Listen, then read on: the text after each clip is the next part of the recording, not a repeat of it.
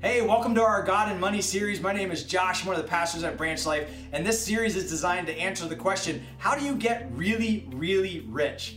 Of course, true riches do not come from the amount of money in our bank account, but it comes from God, and God tells us a lot about how to handle money in a way that's super freeing. This series will be an encouragement to you, so we hope you'll stick around through it and check out the other episodes. Before you log off, make sure to fill out your connection card. Let us know that you've been a part of this series in some way, and you can do that anytime at branchlife.church. Thanks for joining us, and enjoy the series. We're in week 3 of our God and Money series, and we're getting to the nitty-gritty part of the series where we're actually starting to talk about details. We've built a foundation over the last 2 weeks. If you hadn't had a chance to join us, jump to our YouTube channel or the website, and you can see the foundation that we talked about in the Old Testament and the New Testament. Here's the big idea of the God and Money series. Money doesn't make you rich, God does. And there's so many layers to that truth, and we believe that this is what the Bible teaches. So today we're jumping into God's plan for money today. So what do I do? What do I do with all these foundational principles? How do I manage my money correctly? What does God want me to do today with the money I have? So we're jumping into that thought. And the best way that I could kind of represent that to you in our mind is just picture this picture. Money doesn't make you rich, God does. So we believe that everything that you have comes from God. So what if God decided to give you a cheesecake? Full Mother's Day deliciousness, right? Now, a lot of us are going to act and react in different ways to this proposal. So some of us, we're going to see the cheesecake and go, look at the cake that God gave me. I am now going to take my cake and I am going to spend it. Everybody, cake on me tonight. We're spreading this bad boy out. I can't believe the lusciousness of this cake. And I'm going to and you are going to take this cake and you're going to eat it. You're going to use it. You're going to enjoy it. You're going to love it. It's going to be fantastic. And you're going to look up at God and go, this was an amazing, amazing cake. I'm so thankful that you gave me this amazing cake for me. In money terms, you're a spender.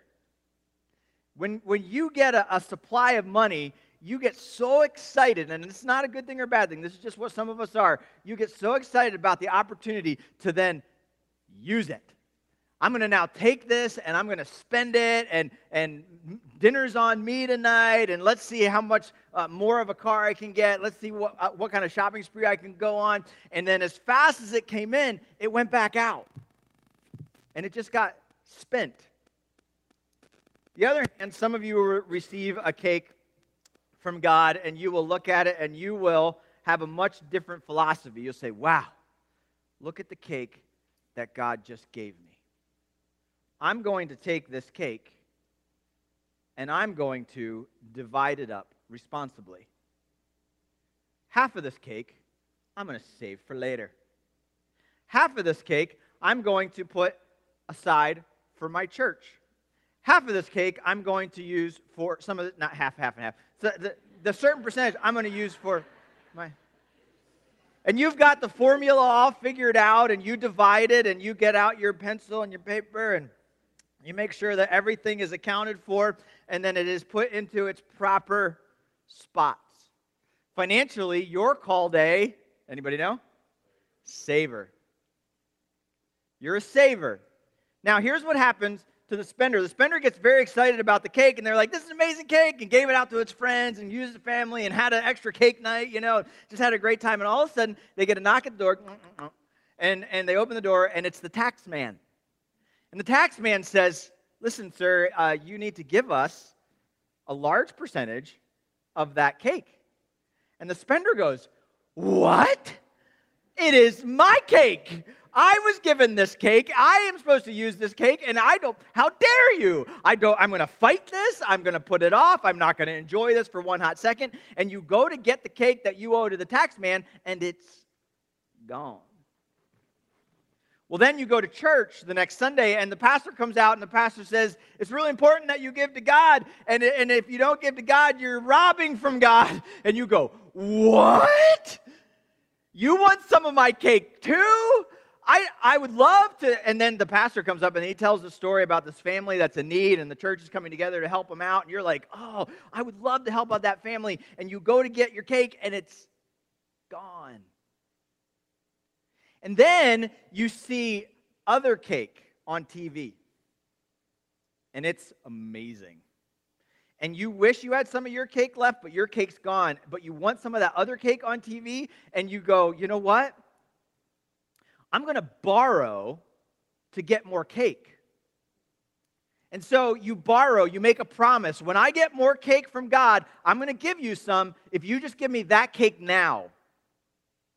You start making wheels and deals, and you start owing money, and you start owing cake to people. You see how spenders can get in trouble real quick. Now, a saver, on the other hand, has the same problem. It has the same cake, same amount as the spender, and God gave it to them. They're thankful for it too, and they've divided it up, and the knock comes on the door, and the tax collector comes in, and then all of a sudden, the tax man goes, you owe me a certain amount of money, and guess what the saver does? I knew you were going to ask for that. So I have set aside this portion for you, Mr. Taxman, and I hand it to you, and Godspeed, sir, and I've done my due diligence as a patriot to my society. And then you go to church the next day, and the pastor's there, and he says, hey, you need to give to God. If you don't give to God, you rob from him. And I have already designated a percentage. It has automatically happened on my online web payments, and it has been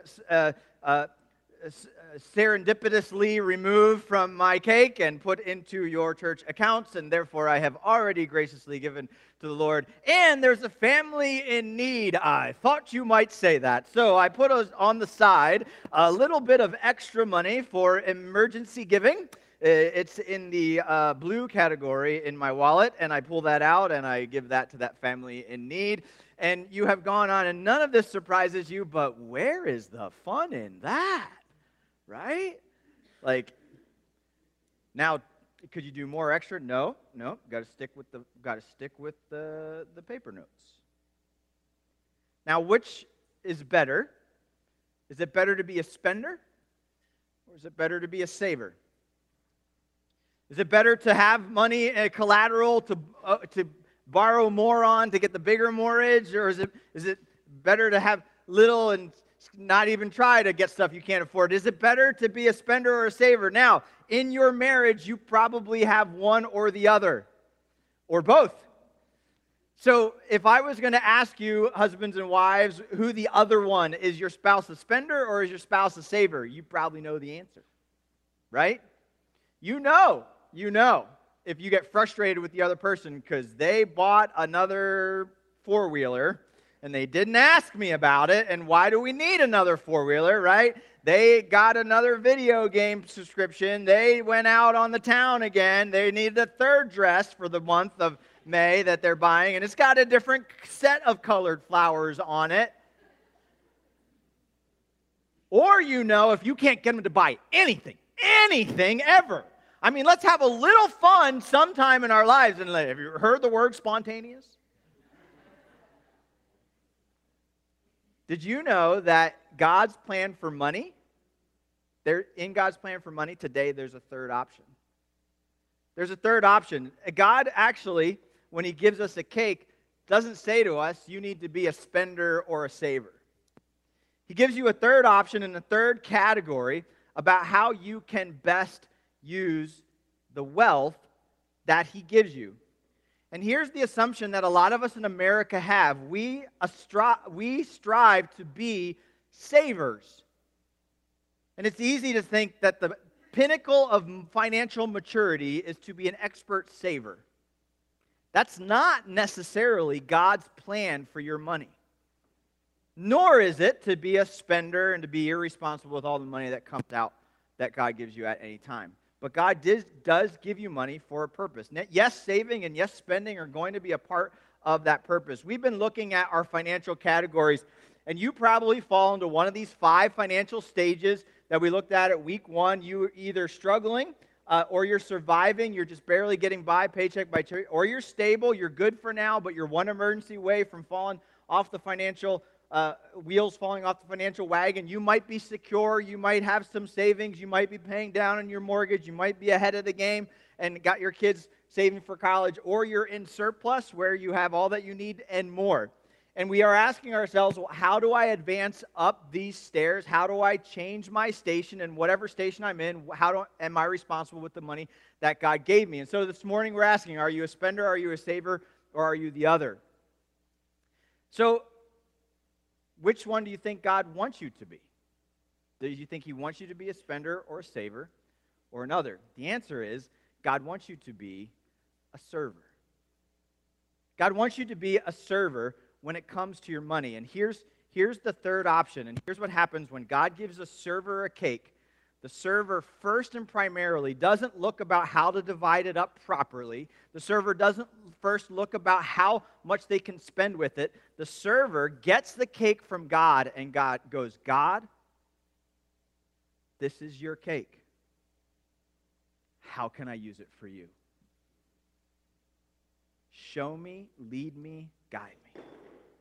The server takes then the entire cake and hands it back to God.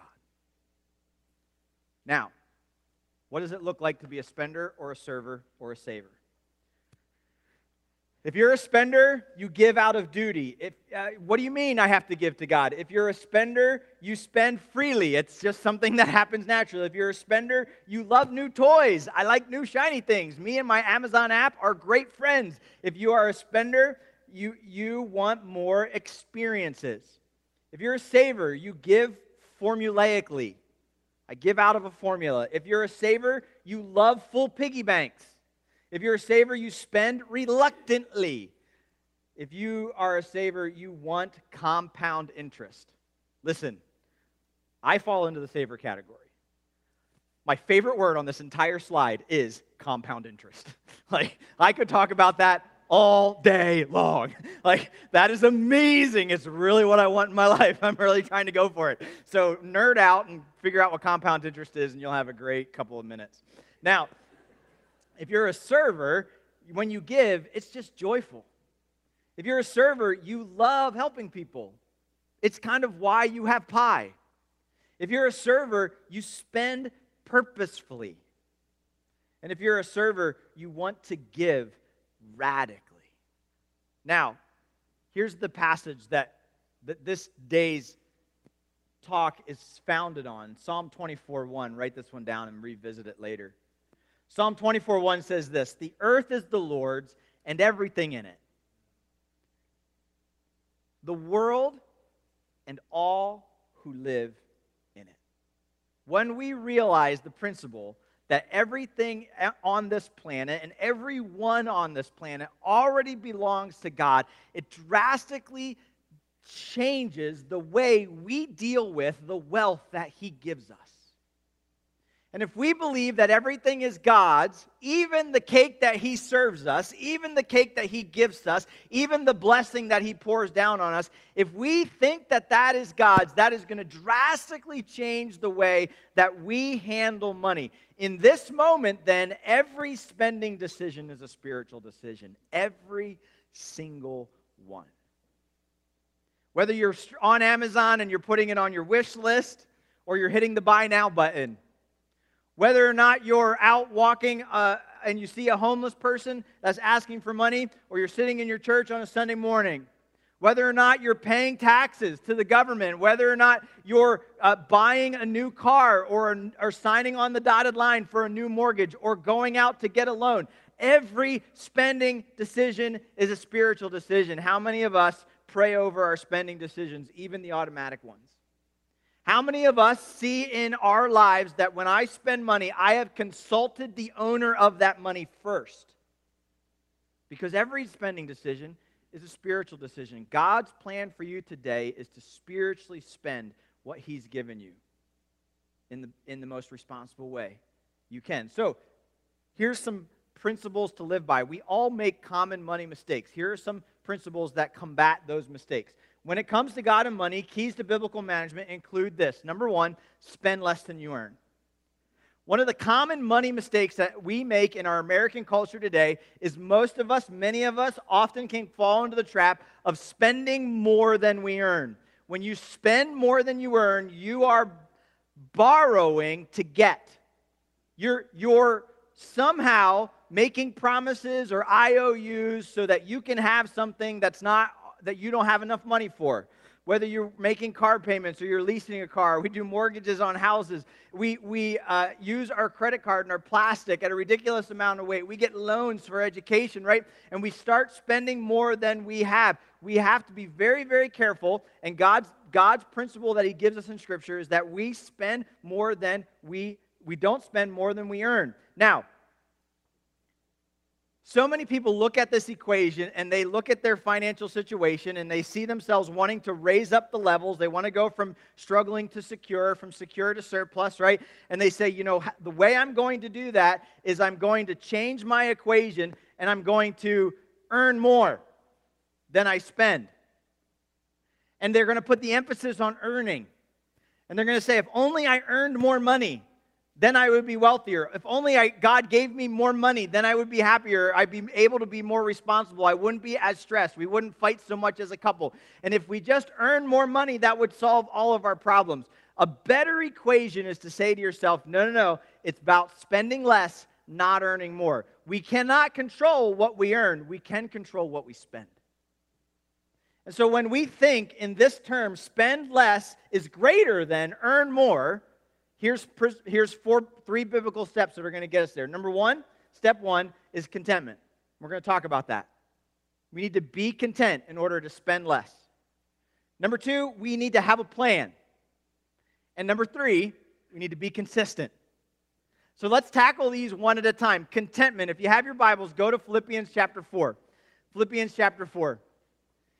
One of the most powerful principles in Scripture is the Scripture of contentment, and one of the most direct passages on contentment is found in Philippians chapter 4. Philippians chapter 4 is a fantastic chapter. Philippians, the entire book, is a fantastic book. We will go through it one day as a church from start to finish. But as we look at it now, go to Philippians chapter 4, jump down to verse 10. In my Bible, it's titled God's Provision, and it's page 982 in the Pew Bibles that you have down in the racks below you. Verse 10, it says this, I rejoice in the Lord greatly that now at length you have revealed your concern for me.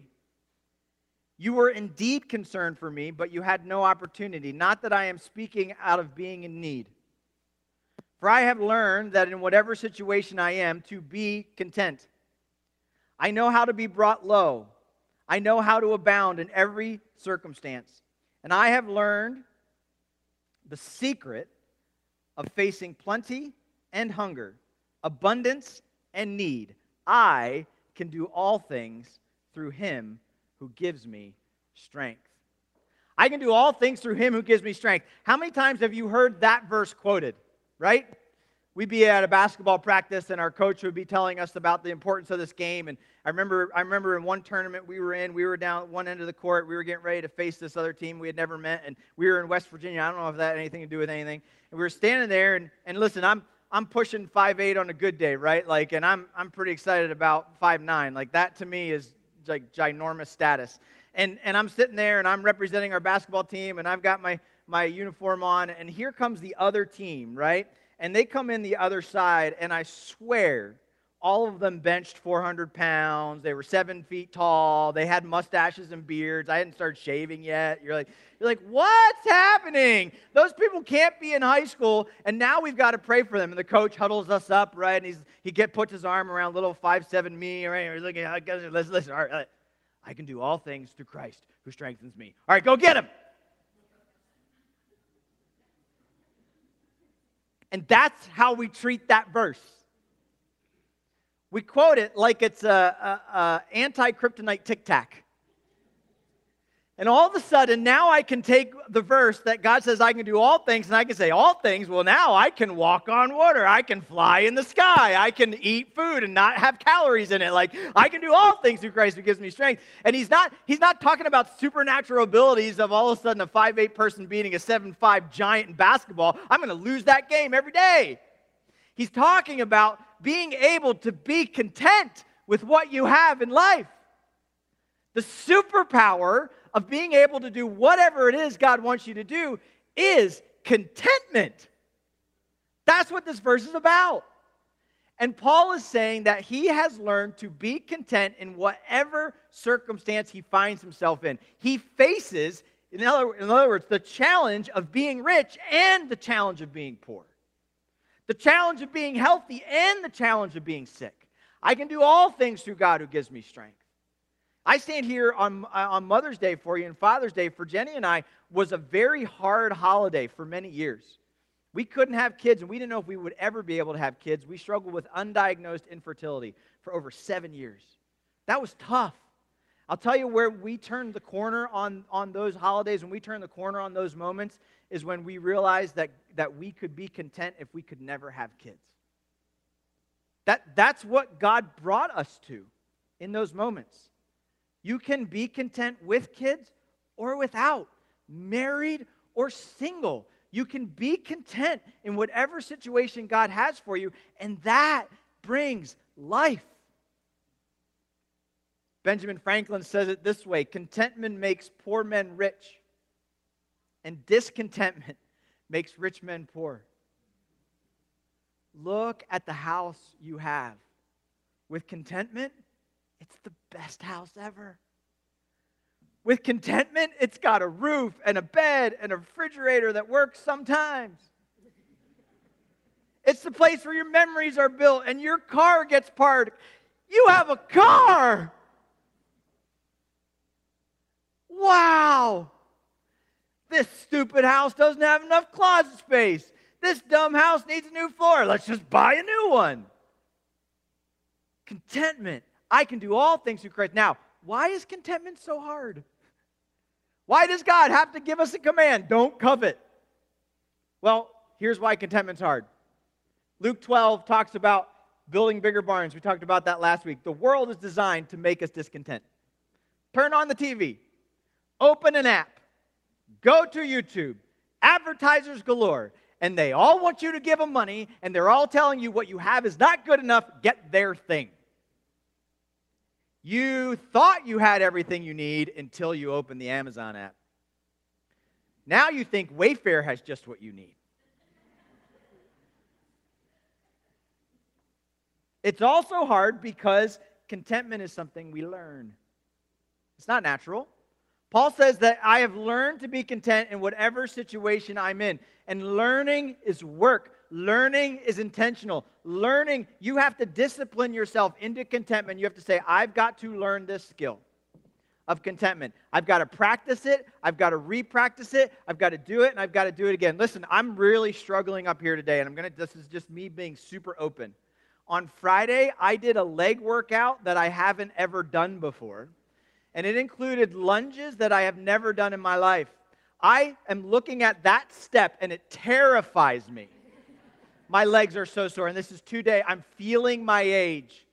I have not worked those muscles ever. And they're yelling at me. How do I solve that problem? I've got to continue working those muscles so they don't get atrophied. That's contentment. You've got to continue working at it so it doesn't break down, so you don't find yourself being drunk. The whole world is designed to make you discontent. You've got to intentionally, you know what fights contentment? You know what muscle you have to work and exercise? Gratitude. It's real hard to say thank you for something and be discontent with it. To say to God, God, you've given me this pie. Thank you. I don't deserve one moment of it. I'm just going to give it back to you. Thank you, God. Thank you. Exercise that muscle. Learn to be content. And contentment is hard because spending is way cooler than saving. They had a big problem in the Tower of Babel because they wanted to build something that would make a name for themselves. And how do you make a name for yourselves? You spend lots of money. Like you show people, like you try to keep up with the Joneses. It's hard to keep up with the Joneses. The Joneses got new cars. The Joneses got kids that have nice clothes. The Joneses have the Labradoodle. I just got a mutt. How am I supposed to keep up with the Joneses? Like, they're awesome. I want to keep up with them. I got to make it. Spending is way cooler. Look at that. And we say congratulations to people when they go into debt and buy stuff. Wow. You just bought like an $80,000 car. You didn't have the money for it? That's awesome. I wish I could do that. And it's red. You're going to be in debt for years. That's depreciated by like 25% the moment you drove off the lot. Good job, man. I want to be like you. And for whatever reason, it's cooler. It's cooler to spend than it is to save. And we say to ourselves, hey, it's hard to be now. Now, Paul knew this, and so Paul was mentoring up a young man. And Paul says to Timothy in this verse, and this is fantastic. Godliness with contentment is great gain. For we brought nothing into this world, and we can take nothing out. But if we have food and clothing, with these we will be content. I want to tell you, I could give you a lot of tricks to contentment. One of them I could say is travel to a third world country. Go to Jamaica. Go to the Bahamas. Go to Congo. Go to Taiwan. Go to the Philippines. Go to most countries in the world other than ours. And watch what they live. You're going to come back and you're going to go into Walmart and you're going to be like, this is embarrassing. Because it is. I've been in villages and surrounded by Christian believers who were wondering where they were going to get bread the next day. And I flew back home and I walked into Walmart and I cried because there was an aisle dedicated to bread. And I could just walk up and throw it in my cart and pay for it and never even think about it again. We are embarrassed by the amount of riches that we have. And when you compare yourself to someone else who doesn't have even the thought of what we have access to, how dare you be ungrateful? No wonder we have a weight problem in America. We got cake coming out our ears. All of these were given to me by Costco on Saturday because nobody bought them and they didn't know what to do with them. So they give them away to us so we can give them to people. This was 3 out of 9 cakes, and that was just one day. We got excess. We got surplus. Be content. But it's only going to work for a little while. I don't cry every time I go into Walmart. I still go look for my 647 bread, right? Because I can have that. What's the secret to contentment? It's the equation of godliness with contentment. You see, you can't truly be content without knowing God. You can't truly be content without knowing that you are a broken sinner deserving nothing and that you've been saved by grace, and every breath is the grace of God. Every day is the grace of God. Every dollar is the grace of God, and you have been redeemed through the grace of God. And when I cherish the gospel and the gospel becomes central to who I am and I want to follow after the things of God, contentment is a fruit of the Spirit that follows. You must have a relationship with God to be truly content. You want to master your money, get to know God better. And maybe you're here today and you've never thought about it in those terms.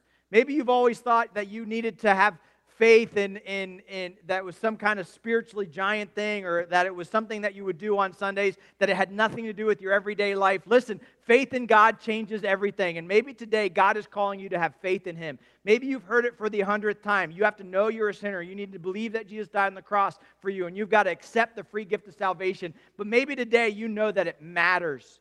And today's the day that you decide to put your faith and trust in Jesus. We want to invite all of you, no matter where you are in your spiritual journey, to examine your heart and say, am I pursuing godliness? Am I pursuing God? Is God in my life? Because the gospel transforms the way we manage our money. And so if you have not yet put your faith and trust in Jesus, we want to invite you to this resource, our gospel tab. You can watch a video, you can see more explanation about what it means to be saved, but everyone must be born again. And maybe today's the day of your salvation. At the end of our time together, Chris is going to lead you guys in a prayer, and he's going to talk about this. If this is what you need, forget everything else about money and just run to God today. And remember this, godliness with contentment is great gain. That's our equation, Christians. Let's follow after God. That's why I can serve Him with 100% of what He gives me. Now, real quickly, I'm going to mention this and we'll be done. The second step is have a plan. Matthew chapter 25, if you have your Bibles, Matthew chapter 25. I'm sorry, don't worry about that. That's the leftover from last time. Matthew chapter 25 talks about this idea of having a plan and counting the cost and understanding what Jesus says. And here's a couple of things about your plan. The best plan is a budget. The best plan is a budget. Luke chapter 14, suppose one of you wants to build a tower. You won't first sit down and estimate the cost and see if there's enough money to complete it. We have to have a plan. And the way we have a plan is a budget. Pastor Josh, that sounds a lot about saving. Yes, you can budget with the service of money. I do believe in budgets. I do believe in having a plan. We've got to do it. We write it in pencil. We have flexibility with it. But as we steward God's money, He teaches us count the cost.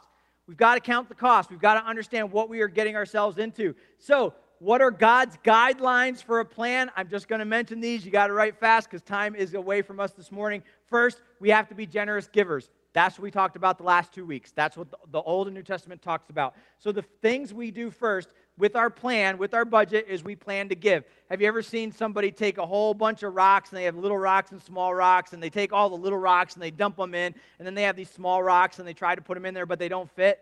You're like, they're never going to fit.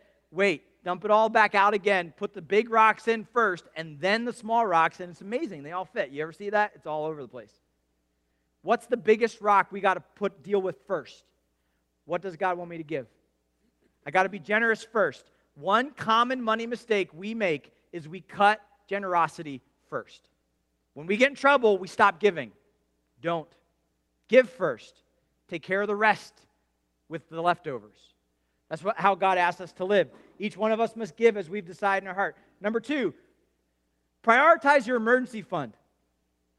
You got to prioritize your emergency fund. That's got to be the first thing you build after you care about giving. So the second big rock is we don't know what's going to happen tomorrow, so I need to have an emergency fund ready and available. I cannot tell you the blessing that an emergency fund is. When you have that car accident, you have those co-payments, you have that health crisis, you have that thing that happens to your friend or your family, but you have an emergency fund, and so you're not stressing about where the money's going to come from. That's what the fund is for. You have a pandemic, you lose your job. How are you going to pay your bills? Emergency fund.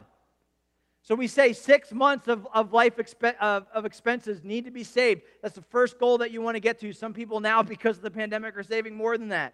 Number 3, you want to save to create margin. Again, nerd me, I love the word margin. You want to save to create margin. Listen to this. Collect all the food in Genesis chapter 4 of the good years that are coming and store up the grain under the authority of the Pharaoh to be kept in the cities for food. This food should be held in reserve for the country to be used during the 7 years of famine. In the good years, save to create margin for the bad years. It's pretty amazing, that principle alone. Now, know your numbers.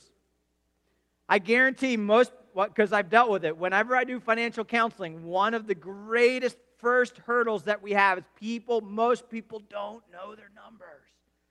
It's the most basic principle of kind of figuring out budgeting guideline. How much are you making? That's how much you can spend. What are you saving? What's in your accounts? What does it cost to have that much interest for that long? How long do you have to make the minimum payments to know your numbers? Man, it's super important. So you're sitting there going, Josh, I don't know my numbers. I don't know this thing called margin or compound interest. Help me. Here's what I want you to do. I want you to download the Every Dollar Budgeting app. It's a super practical resource that you can start using today to learn your numbers. Work with your spouse, go after it, figure it out. There's resources here to help you build a budget, to give you forms that you can fill out, and you can start recording and understanding where your dollars are going. Manage your money. Don't let your money manage you. And you can then have a successful plan. It's super simple, more simple than ever, to keep track of your numbers, to have access to your numbers, and to build a plan that can be pleasing and honoring for your God, for your family, and for your generosity. So that's a resource that we want to make available to you guys. It's free online. Also, you met Drew earlier today. Drew is going to be offering a money management equip class or workshop. It's going to be happening on Saturday morning from 8 to 10 a.m. on May 21st.